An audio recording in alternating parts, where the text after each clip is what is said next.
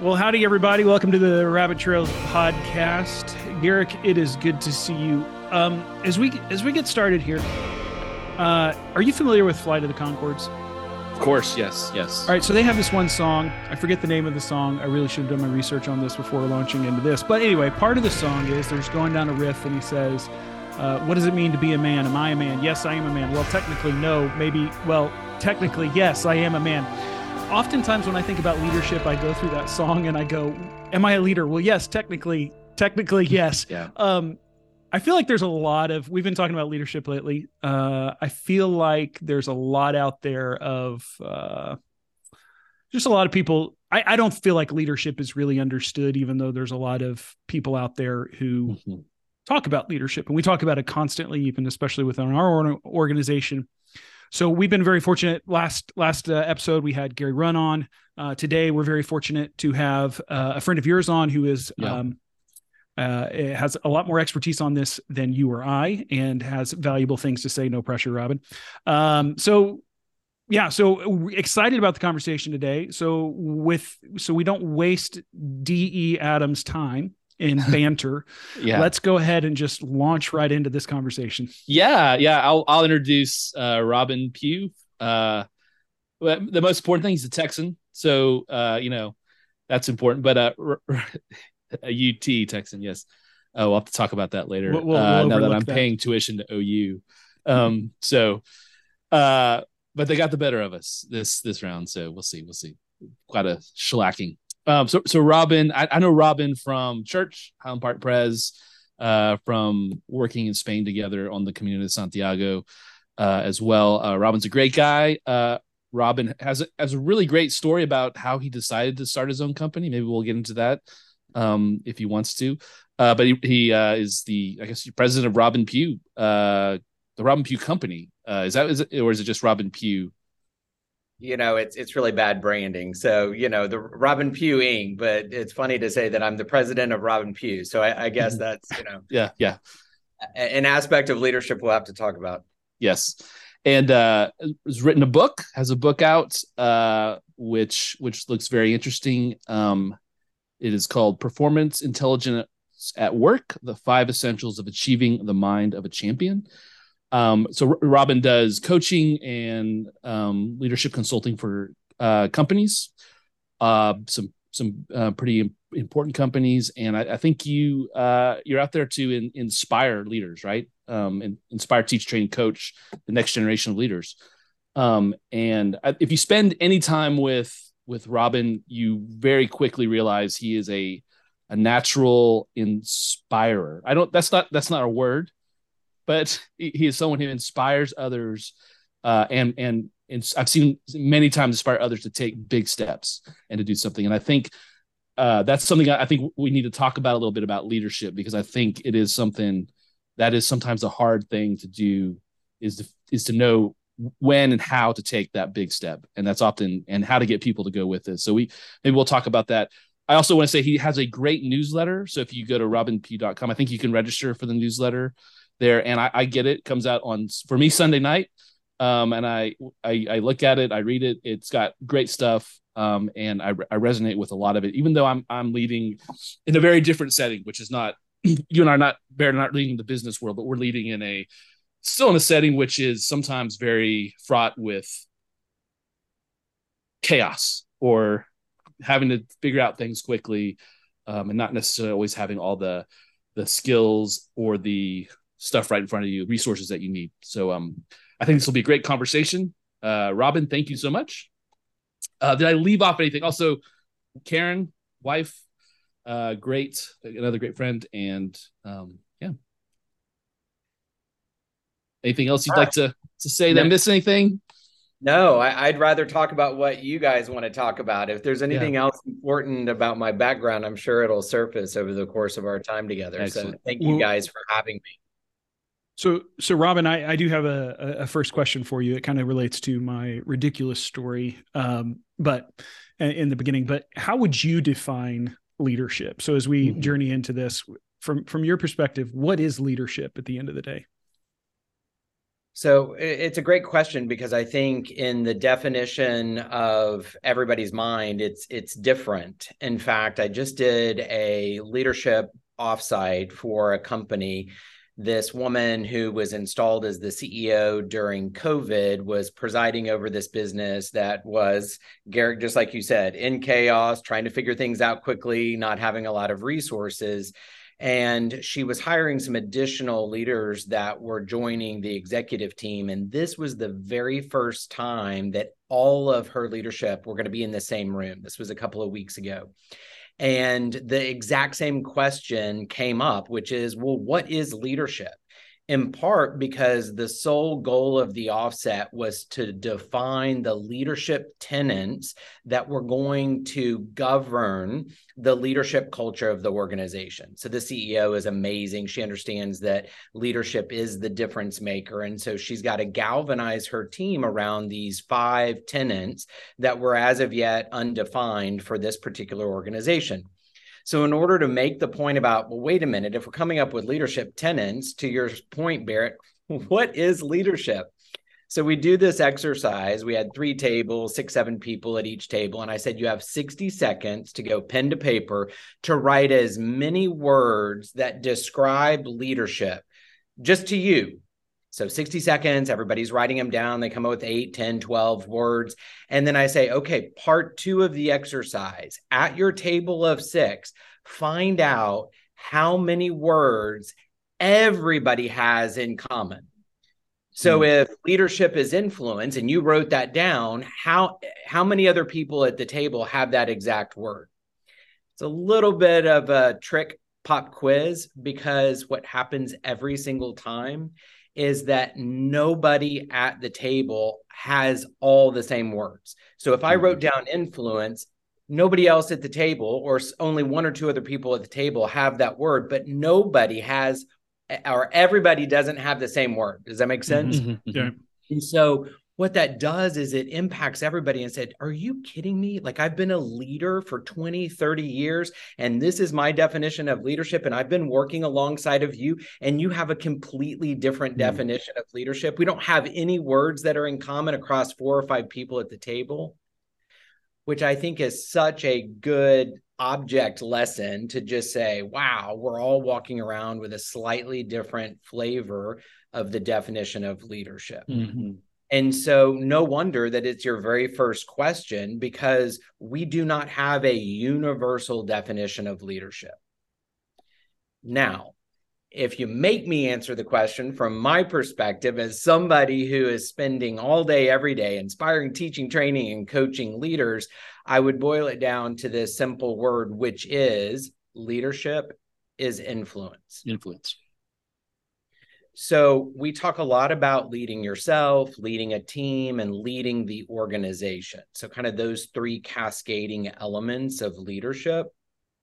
Of course, you have maximum influence over yourself. What is your ability to lead yourself well? So in the leadership language, it's called, what are your executive function skills? How are you able to get up, get yourself ready, show up well, and, do the job that you're supposed to do? Those are the disciplines. So Atomic Habits is an incredible book that, talks about these small things make a big difference, or 1% better each day, just all of these books that are talking about your actions. Well, when you talk about a team, if you don't have anybody following you, you can't really call yourself a leader. Now, you may have the title of leader, but if you don't have anybody that is engaged and following you, then you're not leading anybody, even though the organization has given you a title. So it's a long sort of monologue here at the beginning, just because it's such a complex question. But if you take my focus on it, it's what's your influence in the world, in your organization, and how are you utilizing that influence, and for what purpose? So if leadership is influence, it seems to me that it could be, this is a continued conversation that Garrick and I have all the time. But the question of skill versus character for a leader, if if at the end of the day, leadership is influence, it seems like obviously skill is needed, but really at the end of the day, character is more important, because you can teach a skill, but a character, or is it more important? I guess is my question. Or what's the value statement? What's the value equation there over skill versus character in your mind? And why are you putting it as sort of an either or, which is important? I mean, just that's a great question. Yeah. I think so I think from our perspective, working in the Christian mission realm, right? And I think we work for an organization which was a fantastic organization, but it's very I want to be careful how I say this. It's very maybe based in 1950s, 1960s practicality, right? So things an organization is good if it gets done. There's an assumed spirituality or character in that because we are Christians. But it feels we're trained often very much to skill set. And I wonder if how much of that is also across a modern evangelicalism of these are the skills you got to do. These are the processes we got to do to get to from point A to point B. When we don't talk too much about, okay, well, what's really going on, or even define leaderships maybe very clearly for people, or give people the framework. So maybe we see it from that standpoint a little bit. Does that sound like a fair assessment, Barrett, of kind of? Yeah. The easiest way to say it is that character is often assumed in the circles that we run around in, but very rarely, not as much time is spent on development of that versus skill set, which maybe tends to be the gaps. Maybe it just speaks to the fact that, generally speaking, I'm incompetent. Well, what I love about what you're wrestling with is that you are extremely contemporary in the issues that you're wrestling with. So if the leadership mode that has been prevalent for n number of decades, you're harking back to the 50s and 60s, let's just say the past 50 years, that mode of leadership is command and control. And it gets its roots out of a military background. So you have a general all the way down to the private, and do what I tell you to do, because if you don't, people die. Well, in the industrial age, do what I tell you to do, or what? Like, nobody's really going to be dying. I mean, obviously, if you're working with heavy machinery or something like that, that's the exception. But we got our roots from the command and control. And what that does is that really is a skills-based leadership model. Train under me, mentor under me for 3, 7, whatever years, will then make you partner, and you get to repeat the cycle. And character, while important, wasn't really determinative of your advancement, provided that it was more a meritocracy from whatever the rubric was that the command and control value. So here are the competencies. Master these skills, you will get a good review, you'll move to the next level. Do you see what I'm saying? Yeah. So if you take a ministry that was birthed during that era, that was what all the leadership books or management books, they didn't even really call it leadership back then, they called it management. The management books were written on. So they just did what was the prevailing view. And I'm not even really talking about your organization. I'm just theorizing based on the organizations that got started during that period of time. Well, gentlemen, I'm here to tell you that command and control as a leadership mode is dead. But not everybody knows that. Yeah.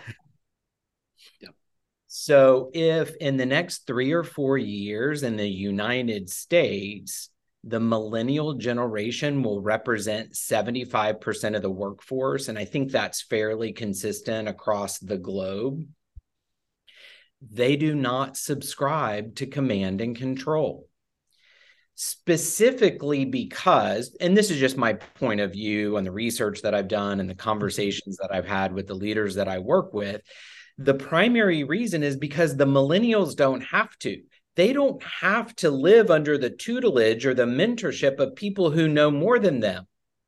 they actually know a lot because technology has advanced so quickly. They have skills that the generations ahead of them do not have.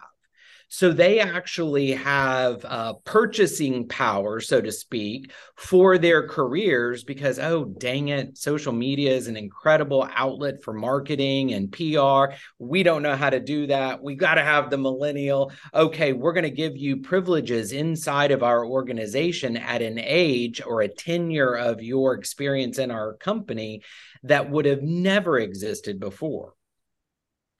So I think what you're experiencing is a deep roots of an organization, which has had tremendous impact across the world, perhaps wrestling with how to make themselves relevant from a development of their leaders, as we define it, those people who have influence. Well, what does that actually mean? Well, it may not mean the vertical hierarchy of the organization necessarily.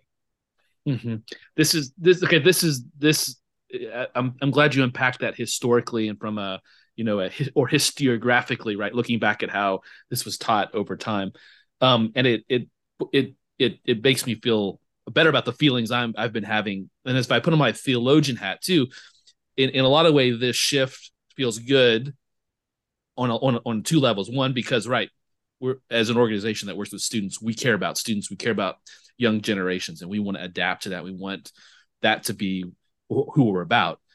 But also, as I look at this from a theological standpoint, and as I pick apart leadership biblically, theologically, it feels, so, correct me if I'm wrong, but my theory here is it feels that this shift that is happening, and when you see it in more of the, for lack of a better term, secular leadership literature, is actually maybe a more biblical shift, because we're talking about leaders that the skills they need to have are humility.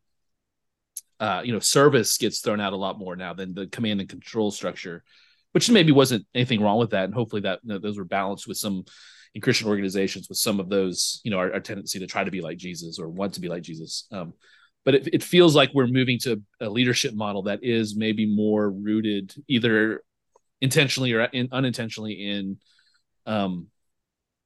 in maybe a biblical perception of what a leader should be, which is relationships are important. So I'll throw that out there. What do you think? Yeah, I think that's an interesting take on it. And, when change is happening, we're trying to figure out what's happening in the moment and what does that mean for the future. And our evaluation is typically from the past. And so in the comments that you were just making, you're wrestling with, oh, wow, if we do have this evolution that's happening, perhaps we're moving toward, if the hope is we're moving towards something more relational and the things that come along with that, humility, service, maybe that's more Christ-like than the old model. I don't know that we have to make the old model wrong about what it was at the moment, but I really appreciate the evaluation because you're trying to figure out what did we have versus what do we have. And what I would say to you is the same leader that had me at the offsite that I was mentioning, where we did the definition of leadership, she addressed her troops in a very clear way about three worlds that we have lived in over the past 4 years. Pre-COVID, pre-pandemic, during the pandemic, and after the pandemic, which of course seems obvious because we've all lived it. But she was making the point that all three of those worlds were completely different one from the other. And that was, of course, her opinion from her organization's perspective.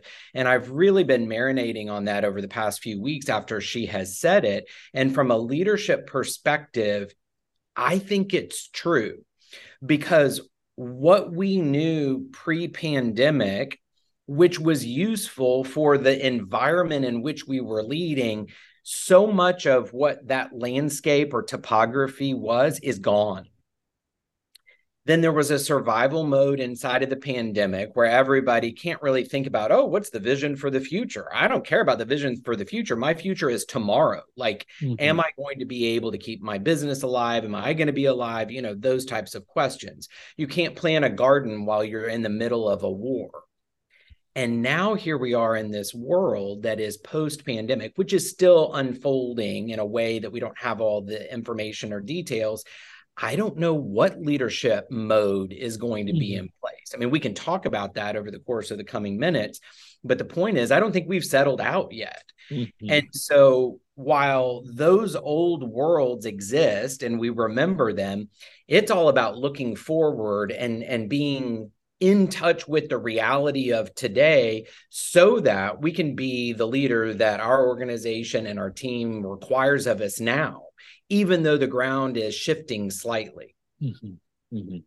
Okay, so you say something very interesting there about the leader we need to be now. So I think that is also a question I think we want to get to about. But I also at some point want to come back to the millennials and Gen Z and stuff. But maybe we should go with that because I think you hit a point of the last years have been crazy, and to be honest, generally, life is crazy, the world is crazy, but that all got condensed into a 3-year time frame as maybe would be a 10-year or 20-year system of changes and chaos. So let's take that. If you're a leader who is trying to figure out what to do now, what are the most important things that they need to have? Because I think a lot of leaders want to go and say, tell me what to do, or I need to know exactly what to do. And that's not been my experience. Most times I've been put into leadership positions that have just been given the mantle and then said, good luck, kind of, maybe that's. Well, I refer to that as sort of the accidental leader. Like, oh, hey, I did what I was doing and I did it really well. And then somebody sort of bestowed the mantle of leadership on me and kind of scooted me out into the world and said, call me if you need me. I hope everything goes well. Yeah. And so it kind of goes back to this question of, well, what is a leader? Is a leader a title? Is a leader a position?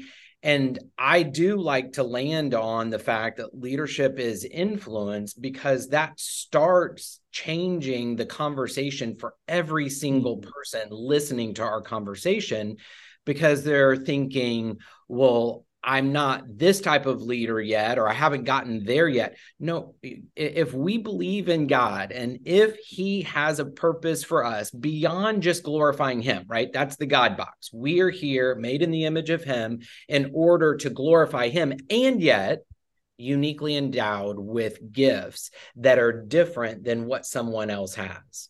So if he didn't pack it in my bag, I don't need it for what he's calling me to do. So the churchy way to say that is bloom where you're planted. There's no mistake. You're right where you need to be. You're in the palm of God's hand, whatever that is. Yes. And for what purpose have you been called to do what you're doing? Because influence, you could be a team of one, and how you go out into the world in the mission field, you are leading those individuals that you are otherwise coming in contact with on a daily basis. So if we change the definition of leadership to say that you are blessed, and you are blessed in order to go be a blessing with the specific, unique spiritual gifts and talents that God has endowed you with, I mean, game over. Yeah. Now, all of a sudden, we can see a heat map of God's influence through us in every single person that we interact with. And now we're not getting hung up on the issues of the day related to leadership or character. These things are important, and we're going to wrestle all of those to the ground. But this is we are the tip of the spear of God's calling for our life in this moment, whether we're part of Agape or Cru or a for-profit business in Europe or in the United States.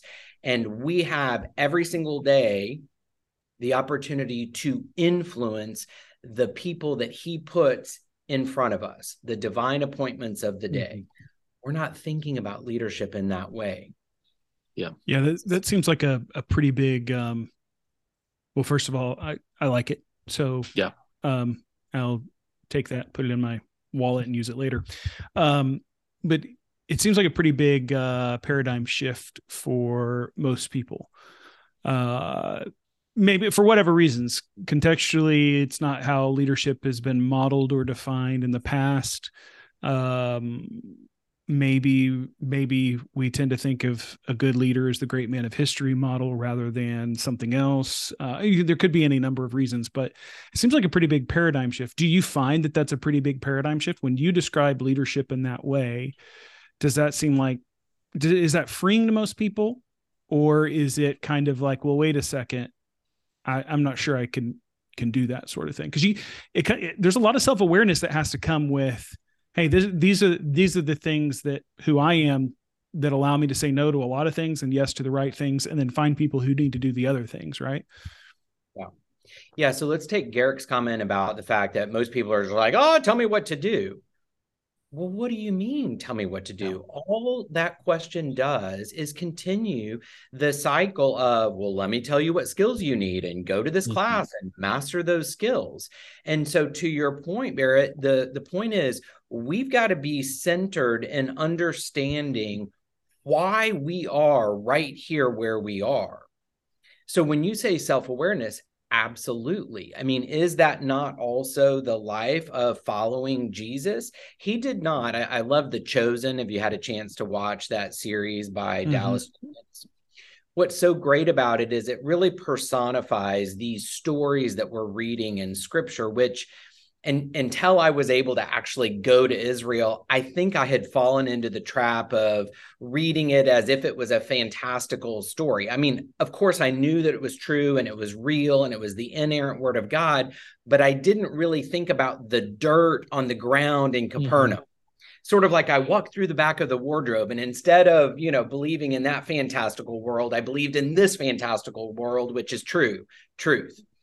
And so my point is that we are thinking about the fact in this Chosen, he's showing us that he was not skill building for the disciples. Yeah. He was building a relationship with them.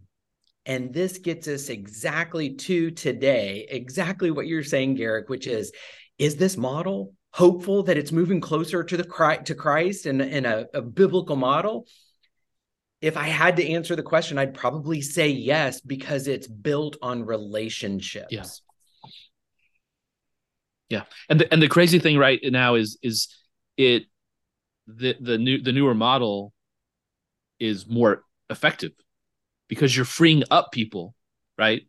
You're empowering people. You're allowing people the ability to make decisions in the moment. Yeah, maybe sometimes those will be mistakes. But if everyone is on a team together and has each other back, then it should then, be more effective as a dynamic way to move the ball forward. Yeah. So I use an assessment. It's called Market Force. And for the purposes of this point, there are 4 styles, and a dissecting of the styles is either task first in orientation or people first in orientation. And so there are 2 styles that are task oriented first, and then there are 2 styles that are people first.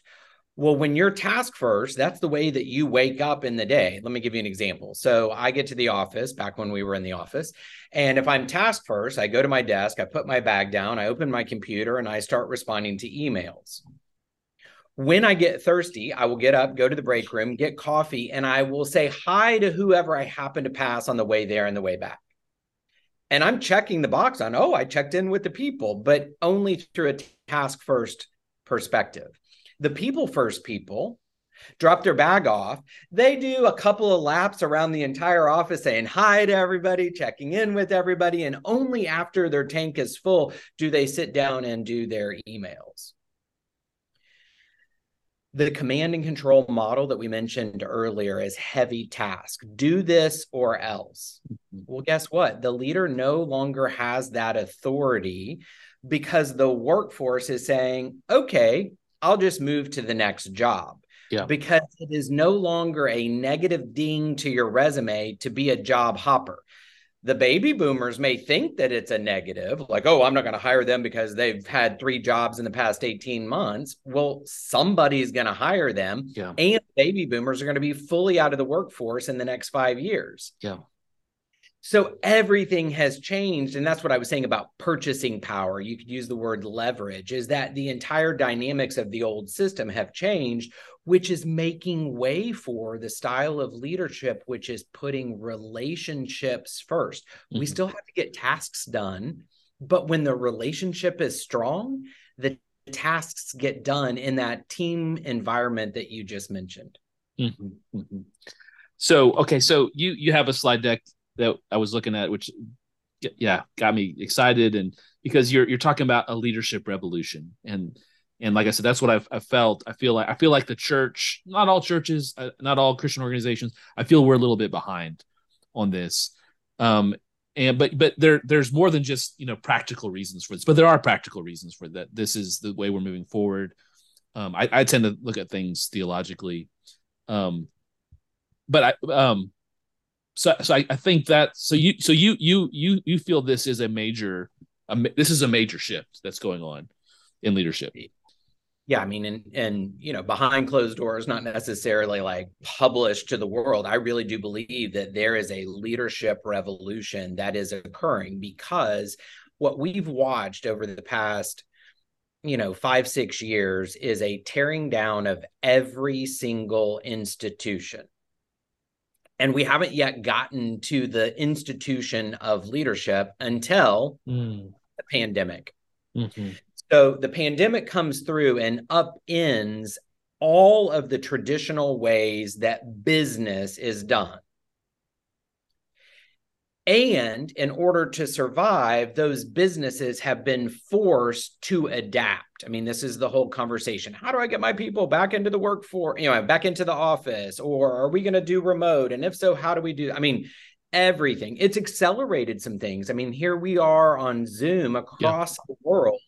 That adoption has happened. We have baby boomers that know how to use a QR code now. Like, there have been some really good things. And yet I believe that the institution of the command and control is being broken down, completely fractured, and something will come in its place. So we do leadership programs, and one of them is a leadership cohort, 5 to 9 people from an organization coming through a 6-month kind of leadership foundations class. We anchor that 6 units with the emotional intelligence assessment, EQI 2.0, mm-hmm. because the softer side of leadership is the most anemic aspect of current leaders' toolkit. Because they're used to getting the tasks done. And even during the pandemic, we didn't have time for relationships. It was like hustle, hustle, hustle to stay alive. Well, now that we have survived, survival is just a zero-sum game. We need to thrive. And we're only, I believe, Hot Sports opinion, that we are only going to be able to successfully survive without killing each other and thrive if we do it from a highly emotionally intelligent place. Mm-hmm. And we're not skilled at that. Yeah. Of course, I'm speaking in broad brushstrokes. So challenge me, anybody that's listening doesn't agree, throw that out, let's have that dialogue. But that's what we're banking on for the next 10 years when we boldly say, inspire, teach, train, and coach the next generations of leaders. And we know that those 15 skills inside of emotional intelligence are going to be a staple for successful leadership in the coming world. So when you mentioned those, you just mentioned them, but the 3 or 4 things of these are the coach, teach, skill, all those things. When we talk about institutions being torn down, I think you're right. Yuval Levin, if you're familiar with Yuval Levin, has written quite a bit on this. He's more of a political guy. He runs American Enterprise Institute, but he's an incredible thinker. He would say that now is a time to build institutions. How this relates is I've often thought that, well, when I was growing up, institutions, it wasn't just my parents who gave me, and my church that gave me the character bit, but it was my local little league team, football team. The institutions that were around me were all working to form my character so that when I turned 18, wanted to sell my first truck, and said, for some stupid reason, said to the low ball of the first guy to show up at my door, I felt that character wise, I had to say yes because I had given my word. Those institutions built into me that response, right? But if institutions have been torn down, and I would say Little League, other areas don't seem to be working on institution, they seem to be working on skill set, right? So I think, and in part, my point of this is institutions, organizations like Cru and others, when they assumed the character bit, it was because in large measure, institutions all around were working to develop a certain kind of character into an individual. But with the absence of those, now, is it the job, should we as leaders, when we get new people in, I don't have the skill set, social media is a great point. I don't have the skill set for social media. I'm a rhino for that right now. Dinosaur, not rhino's a political pejorative. I'm a dinosaur when it comes to social media in some respects, and a Luddite, but I assume, but what I can give is, hey, to a young person who comes in who has a much better skill set on that than I do, I can give a character bit. Do I need to assume as leaders, and should leaders be looking at one of the best things I can do is to be able to give people character, because I may not have that skill set? Does that question make sense? As a very long runway for that question. Yeah. So let me say back to you what I heard in that, which is before, as we were raising up the kiddos, we had like-hearted institutions from a character building perspective. And so there was more fortifying of that character to the age of 18 in the, olden days than what we might find today. And so I think this is an interesting point, and I can give all sorts of personal examples where my children, so we've got 3 kiddos, we've got a sophomore in college, we've got a junior in high school, and we've got an 8th grader, 2 boys, girl in the middle. And I would say that it has been very difficult to reinforce the Team Pew character values. But I don't know, because I didn't raise kids 20 years ago. So is it harder? Is it not? So let's just go with the premise that it is, because I've got institutions that are working against me. And if we say that not all the institutions were working against parents from previous generations, then it's harder. I'm thoughtful about launching my kids not as seniors in high school into the world, like you just mentioned, the preparation of that. I have to get them ready by 8th grade, because high school and what's happening in high school is what we used to think of would happen in college, which is, hey, if you're walking with the Lord, you go to college, you are going to stray. Barna's got all sorts of stats about, kids who leave the faith. And so I think high school is the new college from that perspective. So the point is that there's a character reinforcement and fortifying that has to start, obviously, at the family of origin, but even more so after 8th grade. That's the point of view that I'm coming from for part 1 of your question. Part 2 is, hey, as leaders, what can you assume about the character of the people that you're hiring? And what should you be expecting as it relates to the necessity to actually train that character if you, the leader, care about that? That's kind of the question that I heard you ask. Is that yeah, more or less? I think that's a good description. Yeah. It's a big question, because if you take leaders, so Garrick started out saying, hey, well, I'm kind of a leader, maybe not in the same way, because there's chaos and I got to figure things out quickly and I don't have all the skills and resources. Well, you're not an outlier. I would like to pin a badge on you and welcome you to the club of all the leaders that I work with. That is their life right now, because as we said, everything is upside down and everything's moving so quickly. So most leaders, out of pressure from the board of directors or their boss, they've just got to fill a seat and do what's expedient to get the task done, provided that they're task-oriented in nature, or their environment requires them to be task-oriented in nature, because you got to post the numbers. So whatever your key performance indicators are as an organization, a ministry, translate the for-profit world over to your dashboard, what you measure in order to determine whether or not you fulfilled your goals, objectives, your vision. The leader today has got to use their influence to push against whoever they are accountable to and suggest that building relationships that matter is the best route to the dashboard numbers, to the key performance indicators, which means you have to believe that that's the case. And to your point, wow, that seems a little revolutionary. What do people say when you put forward that relationship piece? You have to believe that that is an effective route to the numbers. You have to be skilled at building relationships, which, to your point, may require a level setting of what it means to be a person of high character in this organization. And then build that team and showcase the results, even though it may take a little bit longer to get there. But once you're there, the momentum is a lot faster than task management. Mm-hmm.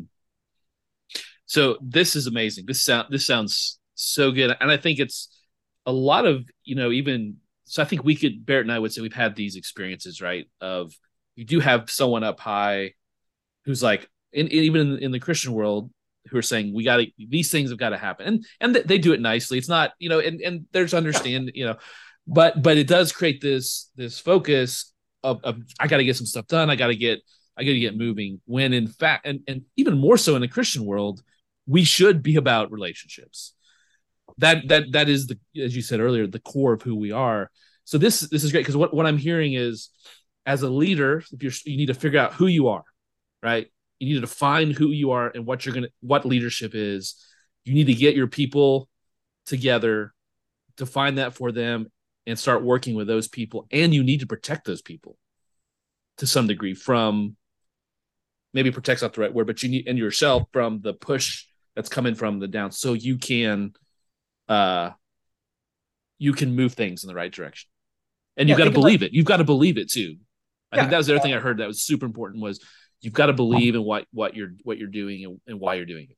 So your reference to the book that we wrote, that I co-authored. And so my co-author is a woman named Julie Bell, and she's actually from our church. Yeah, I know Julie.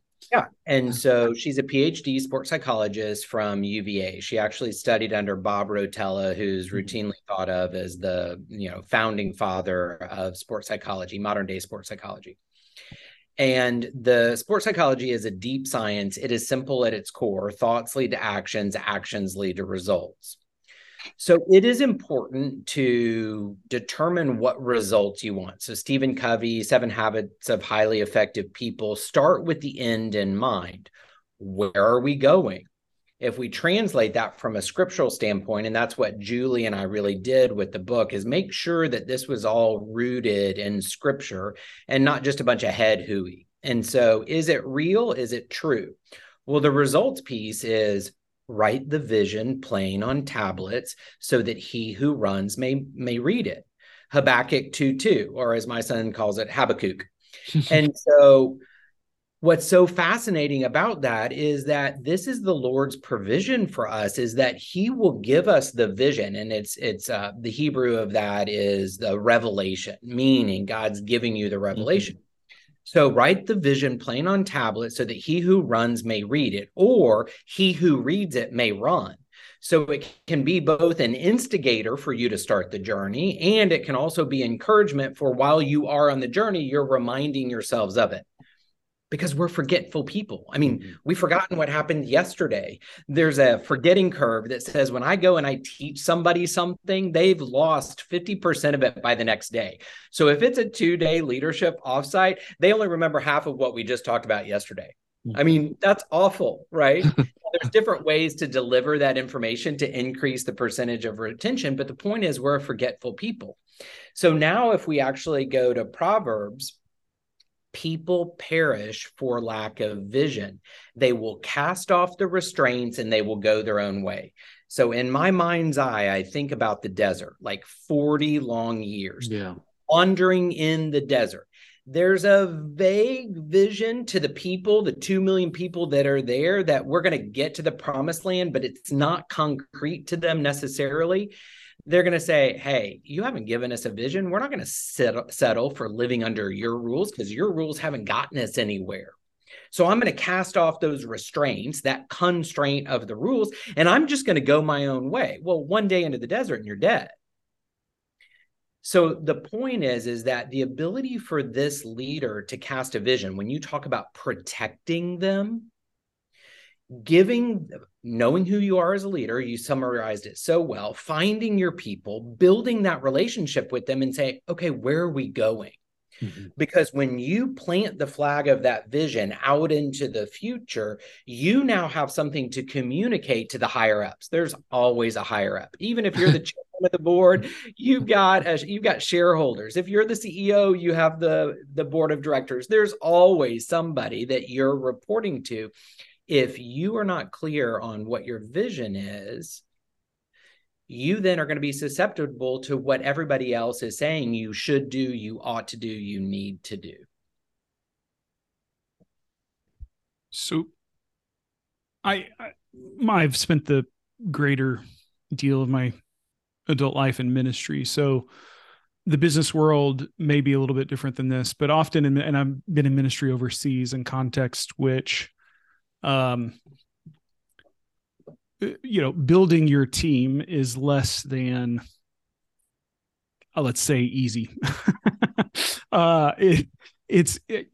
You're most often dealing with situations in which, well, this is the team we've got. Like, it's not like let's build my team. I mean, yes, there's recruiting and you pray for the right people and all of that, but it's less, okay, here's a budget. Let's go out and see if we can find the right people to fill these positions and this, that, and the other thing. So it's a little bit different than the business world. I recognize that I'm idealizing the business world in some respect in this question. How much of, from your perspective, how much of building out your team and the vision is more an exercise of not so much getting the vision, building out your team later, but rather in ministry, sometimes it's looking at your team and going, well, this is the overall vision that we have, but also, look, we're not going to focus on X parts of the vision because we don't have the resources in order to be able to do that. So we need to adjust our vision. So how much adjusting of vision needs to happen based on the team that you currently have? That's really at the end of this, my question. Yeah. So great question. I hear two parts. One, I've inherited a team and I don't have the luxury of actually reconstituting it. And number two, if that team isn't 100% resourced, either by money or skills or personality or whatever, do I downgrade my vision in order to fit the size of the team? Roughly is what I heard. Yeah. Or so maybe not even downgrade, because I would say there were times overseas where our vision needed to change to become bigger or much different based off of, wow, we've got a really good team in this direction. So yeah.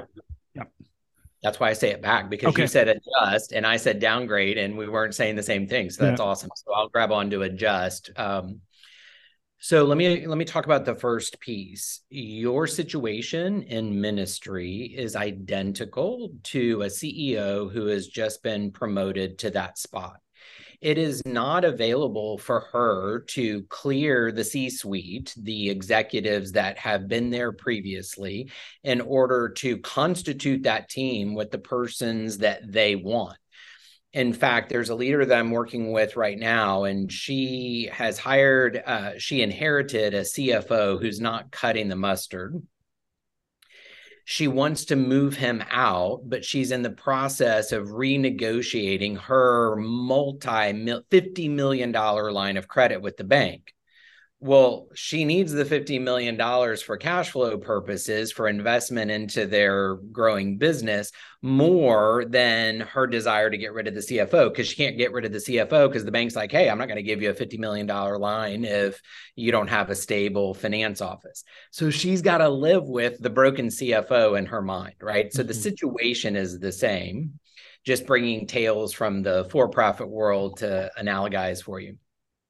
So When I say build out the team, I'm not necessarily saying get rid of people and add new people. What I'm saying is build into the people that you've got. Okay. There's a framework called size of the relationship, size of the request. And the thesis of the framework is basically saying that the size of the relationship has to mirror or be close to the size of the request. Let me give you an example. So we move into our new house. Mrs. Harrison, 80 years old, next door. She sees that we have 3 teenagers. She brings over sandwiches. We have a start of a wonderful relationship. 2 days later, I go to her and I say, hey, Mrs. Harrison, we're going out of town. We would love for you to stay with our 3 teenagers for the next 3 days. What do you say? Like, no, thank you, because I don't know you. And the size of the request was bigger than the size of the relationship. Mm-hmm. So if you think about a big circle that is the size of the request, and then you think about a smaller circle inside of that larger circle that is the size of the relationship. So there's your visual. Very rarely in the business world, and I might add in the ministry world, do you have the luxury of downsizing or making smaller the request. Meaning we have to do the work at hand. We have goals, we have objectives. So if you can't shrink the size of the request, then your only other lever in that model is to grow the size of the relationship. So when you go to someone in order to ask them for what you need them to do, are you actually asking them because the relationship is strong, it's solid, and it's equal to the request? 6 years later, we go to Mrs. Harrison, and she's like, I'd be happy to help because your kids are wonderful, and I love them. And you see what I'm saying? Mm-hmm. Right. So when we talk about the team, and let's just go step into the spiritual realm, God has gifted you this team for a very specific reason, with all of its faults and foibles. If we go back to The Chosen, you can tell I'm just coming off of episode 2, so I'm loving it. He had the most broken team that could have ever been assembled by God's design for the purposes that were going to happen for the next 2 millennia. So if Jesus can work with that broken team, we, in modeling our leadership after Jesus, should thank the Lord for the team that he has gifted us with, even if with our own human eyes in the earthly world, we think that we have less than. Mm-hmm. So that's harder to do, very easy to say, because they're like, Robin, you don't really know. She's awful, or he's not that great, or he's low character. Can you imagine what, if I told you what he did, you wouldn't believe it. So I get that it's challenging. I mean, the point is, if you're going to be a leader, you might as well be a good one. Mm-hmm. And a good, confident leader isn't looking at what they don't have. They're looking at what they do have first. But to your point, there may be a gap. Can this team go win the championship? Maybe not. So we have the opportunity to adjust our vision. What is our win given our time in history, the team that we have, and the location where we are doing our work? Which only sends me back to Habakkuk 2. Don't define the vision without praying over it and having God give you that revelation. And what's so beautiful about Habakkuk 2 is that he tells us how to go get that revelation. Habakkuk 2:1 says, go to a high place, stand your guard, make your petition, and wait. So go to a high place, meaning go to some place where you can get perspective, get out of your day-to-day, get to a location where you can see the forest for the trees, stand your guard, which to me means if I'm on the wall of Jerusalem and I'm the third shift and it's sleeting and raining and cold and miserable, that's where he's got you for some reason. If I'm frustrated with that assignment, my amygdala and my brain is taking over, fight, flight, or freeze, and I'm not actually using my higher level brain to be creative and connect with the Lord because I don't really think that he's got a plan for me because I'm frustrated with the plan that he's given me, I know better. I shouldn't be in the third shift. I should be in the first shift. Stand your guard. Be content with what you have at this moment. Make your petition. Know what you want. Know how to ask for it. And then wait. Darn it. Well, so the way that I love it, the way that you are describing that in some sense, and maybe I'm not right in this, but so correct me if you don't agree. In some sense, it's kind of like what you're describing is if you find yourself out of the Olympics and the sprinting, but you're a coach or a leader, don't be afraid to say, maybe we become the Jamaican bobsled team, which is great because that allows you to reframe things, get a new vision, get a fresh perspective. If you look at your team and go, actually, we'd be pretty terrible at maybe right now isn't best for sprinting. We find ourselves in the cold north. Maybe we could be a bobsledding team. So you see that, and obviously there's vision from the Lord. What do you do though when you find yourself in a situation where you're thinking in those regards, but you find yourself in the middle of an organization which says, no, we're a sprinting organization. How do you lead? There's the term leading up. But in that instance, if you're any number of leadership opportunities would present itself in that way. Because sometimes it's not, these people are terrible. It's like, no, these people are amazing. Oftentimes overseas in our context, these people, everyone that I've ever worked with has been incredible and not a hindrance to anything. But there have been times in which we've had to reframe. So we've had to go from maybe we're a sprinting team to, I think we might be a bobsled team. And so we say, okay, well, we need to go forward in this. The problem is that when others come in and say, hey, we're a sprinting organization. And you say, well, I think given how do you lead up in that situation, or that's bringing change and that's bringing a paradigm shift. Revolution. It's very difficult. Yeah. It's a revolution in some sense. How do you lead into that change? Yeah, so it really does go back to the concept of influence that we started with, because when we say influence and we say leader, our mind's eye sort of thinks of the people that report to us. We kind of look down from a sort of vertical hierarchy perspective. And when we're able to define leadership as influence in the way that we have over the course of the conversation, that means to the people that are not necessarily in our charge. So outside the organization, the people that we run into, God's divine appointments on any given day, we're utilizing that influence, we're leading out in those conversations. Well, when you turn it back into the organization and you're looking up, you have a certain amount of influence based on the relationship and the people to whom you report, or that are you're engaging those conversations, who, for that example, are out of alignment for the way that you're thinking about we're a bobsled team versus a sprinting team. So you have the same thing available to you, which is building into that relationship in order that you then have the authority or the influence in their heart and mind to be able to speak to them about things that you happen to have a different point of view. So when Garrick was saying, belief, sports psychology, thoughts lead to actions, actions lead to results. I say it all the time. I was doing a workshop for a team, and the CEO who had hired me goes, yeah. Okay, whatever. And maybe something else. I was like, well, I've staked my whole career on thoughts lead to actions, actions lead to results. And you just hired me to help your team. And yet you're questioning the premise, which was so fascinating, like straight out of the chute. I said, oh, well, Len, what do you mean? And he said, what about belief? And I said, mic drop. We should have put it in the book, because our belief system is what informs everything that we think. So when we talk about belief, we know what we mean, which is the inerrant word of God presented to us through the scripture.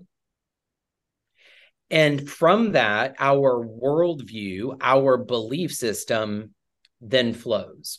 Mm-hmm. So the reason I'm bringing that up at this moment in time is that when you've gone to the high place, stood your guard, made your petition, waited, and you got a revelation from the Lord, chances are good, as you pray that up and you socialize that with other people and make sure it's in alignment with scripture, you then have a level of belief in what you know for the vision that you're supposed to pursue, that level of conviction, that level of belief, the Lord will give you the words and the wily ways to be able to communicate that to everybody that needs to hear it, not the least of which is those who get to knight the resources for you to be able to do that, even if that means it's contra to the current institution of thinking we're sprinters versus bobsledders. Mm-hmm.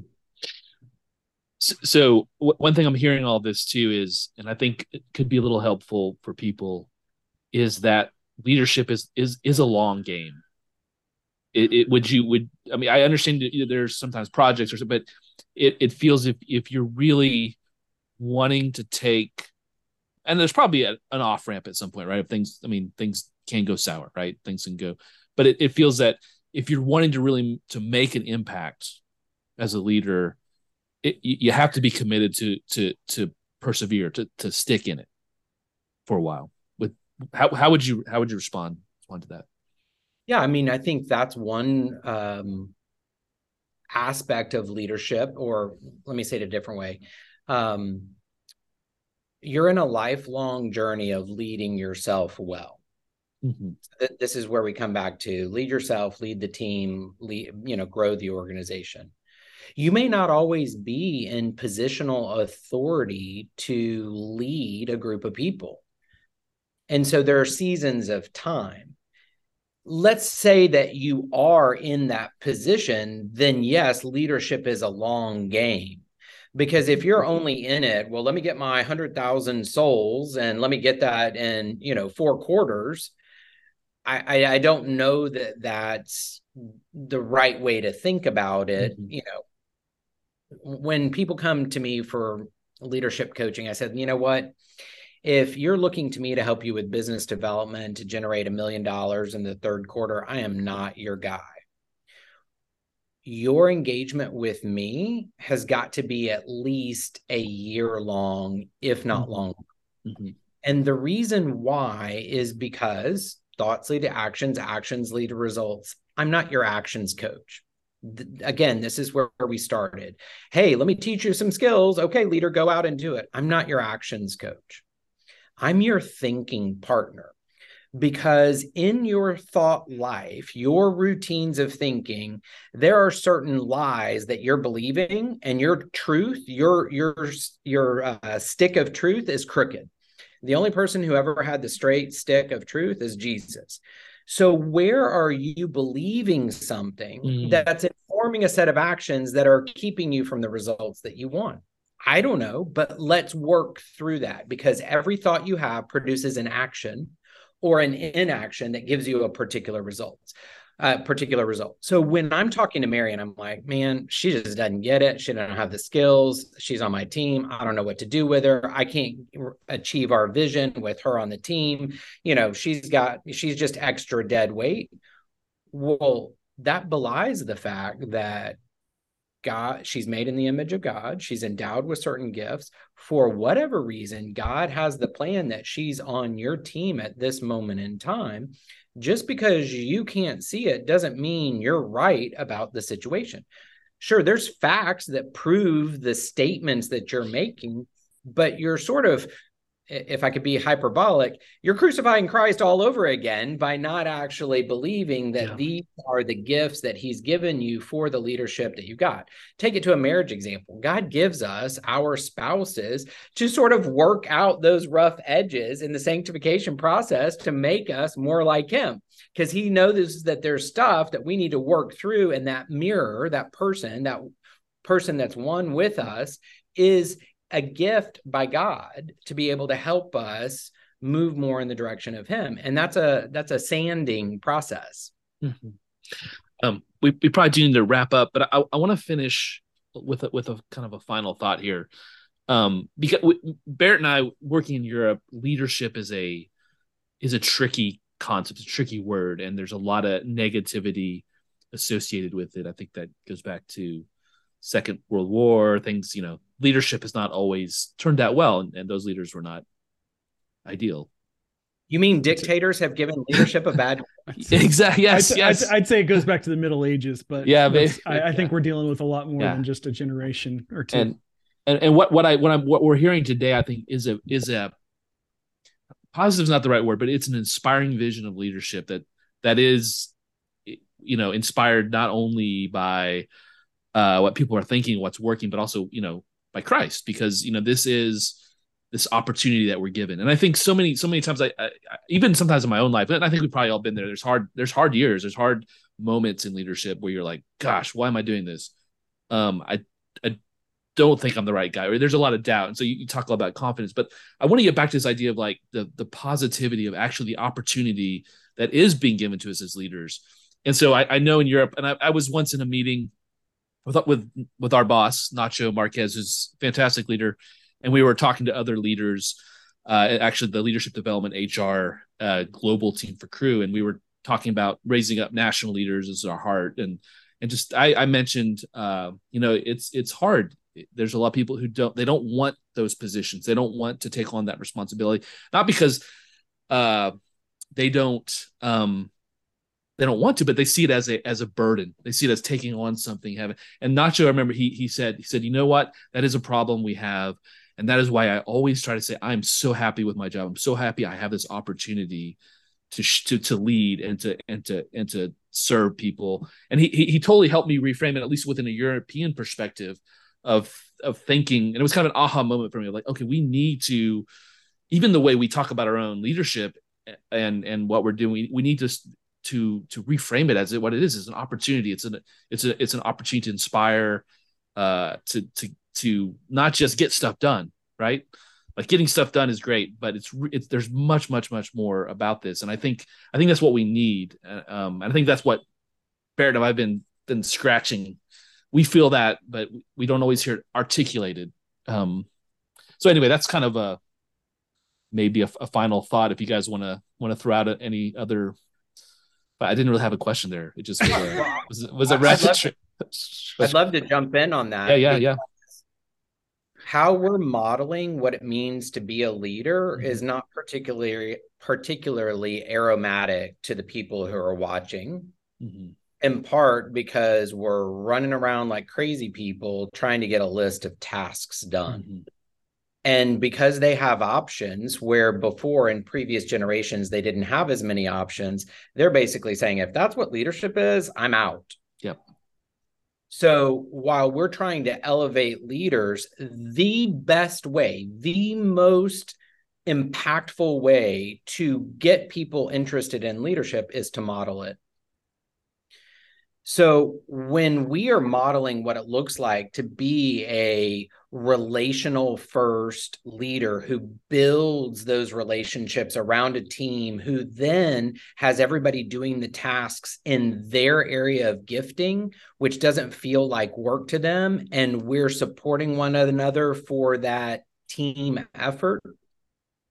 Now you're getting people saying, if this is what leadership's like, then I'll do that. And one of the best books for this moment in time to help leaders really understand how to reframe leadership for themselves, not for the people that they're trying to convince or persuade or cajole into being leaders, but to reframe for themselves, is John Mark Comer's book, which is The Ruthless Elimination of Hurry. Yep. At the end of the day, and this is my interpretation of his thesis, if we're hurrying, it is because we are attempting to control our circumstances, which basically means we don't believe that God has got a plan for us and that his plan is sufficient. Wow. Yeah, I would add on. Oh, sorry. Go ahead. Go ahead. No. Your thoughts are so much better than mine. Finish your thought, and I'll add on mine later. I just was going to leave the value bomb for your audience, which is you don't have to do anything as a leader. You don't even have to leave your apartment or your house. You have to abide in Christ, and he will open all of the doors of influence that will end up getting the job done. Now, the job, meaning the tasks to be done, might actually be a different list. Take your list, put it off to the side, abide with him every single day. He will make the right list. And he will give you the be strong and courageous boldness that you need straight out of Joshua to be able to manage up and communicate to your leaders this slightly different way of going about doing things, because he's the wind in the sails of your leadership. You're not over here rowing and trying to get other rowers who are strong enough to be pulling on those oars. He's just going to blow the wind into your sails, and you're going to get exactly where you need to be. God's will be done on earth as it is in heaven, not our small-minded thought of what can be done. Those are fantastic words. I love John Mark Comer's book, Relentless Pursuit of, or Relentless, I am blanking on the title. The Relentless Pursuit of, the Relentless Elimination of Hurry. Sweet mercy, people. I would add to that another book by Steve Cuss, Managing Leadership Anxiety. Those two books have done more for me in my leadership journey than probably anything else. That bit of finding my own anxiety and how getting rid of that and becoming a calm presence in the middle of anxiety is allowing everyone else to calm down and have that elimination of the hurry, and it's going to be okay. Which it's just been a phenomenal book. There are so many other topics, Robin. You have been incredibly generous with your time with us. I have all sorts of questions about, as baby boomers more or less leave the workforce and this demographic leaves and there's not enough Generation Xers and millennials come up and everything else, the gap that's there. I mean, if you just look at the United States political leadership, it's incredibly aged, and there's this massive gap in the younger people that are coming up. What does that mean for future? How do you lead in organizations? Garrick and I talk about, we're at our best doing evangelism and ministry when we're at play. I'd like to pick your brain on what does it mean to be a leader and play. So that goes in that modeling bit a little bit, but play meaning you're enjoying yourself because you're probably in the sweet spot of who you are. And so you're able to lead others better and you recognize your limitations. There's so many other places that we could go. Maybe if you'd be up to it, we could call this part 1 and we could explore a few other topics with you. But regardless, you have been incredible with your time. So much wisdom. We have not even begun to scratch the surface. Yeah, well, absolutely. Thank you for having me. I'd love to come back if that's something that's useful to you and your listeners. Garrick mentioned at the very beginning, our newsletter, The Confident Leader, we send it out on Sundays for the very specific purpose that you are preparing your leadership for the coming week. And only God knows what doubt is going to wash over the bow of your leadership. And so we wanted to be a resource for leaders to really prepare that leadership mindset for the coming week. And so if that's useful, your audience can absolutely subscribe to that. We only want to serve the people that are served by the message, but it's those little pieces that we're finding are useful for leaders. And so between now and the next time that we get back together, feel free to subscribe to that if you want. But, we're just happy to serve leaders across the globe. And thank you for what you're doing and how you're supporting them in the way that, they're in the trenches, they're on the front lines, which is so great. Cool. This was a lot of fun, and we will, for those listening, keep watching because we'll have more Robin in the coming weeks, months, however we publish these things. But we'll hear some more. We'll throw it into the magic editing machine and see what happens. Well, Robin, thank you so much. It's been a pleasure. Enjoy the rest of your day as you start it there in Dallas, Texas. Enjoy what it means to live in the paradise of Texas barbecue. Yeah. There you go. Thank you, guys. I really appreciate it. And for you audience members that are listening, have a confident day. You're doing an amazing job, even when you feel like you're not doing an amazing job. And even though we can't see you as you listen to this, we see you, we care about you, and we are committed to your success. And if God didn't pack it in your bag, you don't need it. You are fully provisioned for the journey that he has you on. And we bless you in the name of Jesus for your obedience to go forward in the calling that he has put on your life. And there is no mistake that you are exactly where you need to be at this moment in time. Amen. Amen to that. It's a great blessing. Amen. It is. Have a great day. Fellas, buen camino.